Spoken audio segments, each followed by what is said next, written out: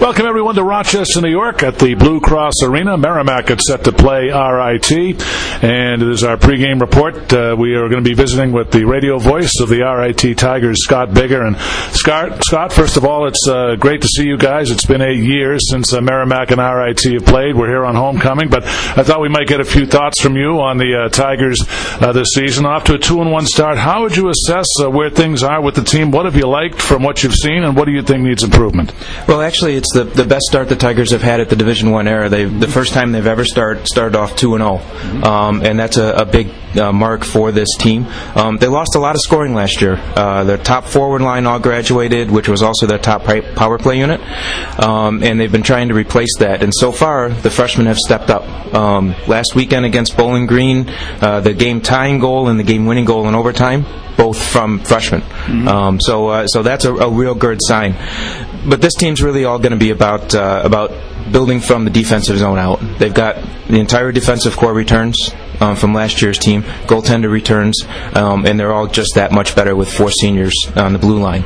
And so everything for the Tigers, at least early in the season, waiting for the freshmen to get going, is all going to come from the blue line out. Well, Coach Wilson indicated that he feels the freshmen have gone above and beyond, really. So, in fact, you mentioned Rinaldi and Moretz, big contributors in the Bowling Green game. So, do you agree with that assessment? Do you feel the freshmen have been above and beyond? Yeah, I think they have in the first 3 games. Usually it takes freshmen, half a dozen games or so to adjust to the college speed. But this group so far they're not showing any fear. They're willing to go into the corners, go in front of the net, and get pushed around by the defensemen and stuff. And so they're really playing that way, and they're playing like it's almost mid-season already. Well, you've got a special player in Sean Cameron, 2 goals and assists. He was big for you last year. What, in your opinion, makes him so special? He's just one of those players that he's tenacious. When he has the puck, it's really hard to get away from him. So that's one of his advantages. The other advantage is that he always wants to go to the net. He's just one of those players who no matter what the obstacles are, what the defensemen are in the way or whatever, he's going to go right through them and always get to the net. Well, you've also got a great core of upperclassmen coming back. How do you feel the leadership aspect of it has been with these guys coming back? I think it's been really good so far. It was the first period against Bowling Green last weekend. They came out flat. Bowling Green really took it to them. Fortunately, they got out of there with only 1 goal given up. But it wasn't. It was the part of the coaching staff in the intermission that turned it around, but it really was the leadership. The coaching staff spent about 30 seconds in the locker room and then walked out. And after that, it was the seniors. And they came out a different team in the second.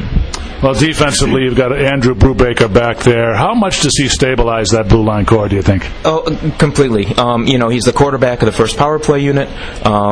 He's getting the most ice time, and this is his second season as that first defensive pair.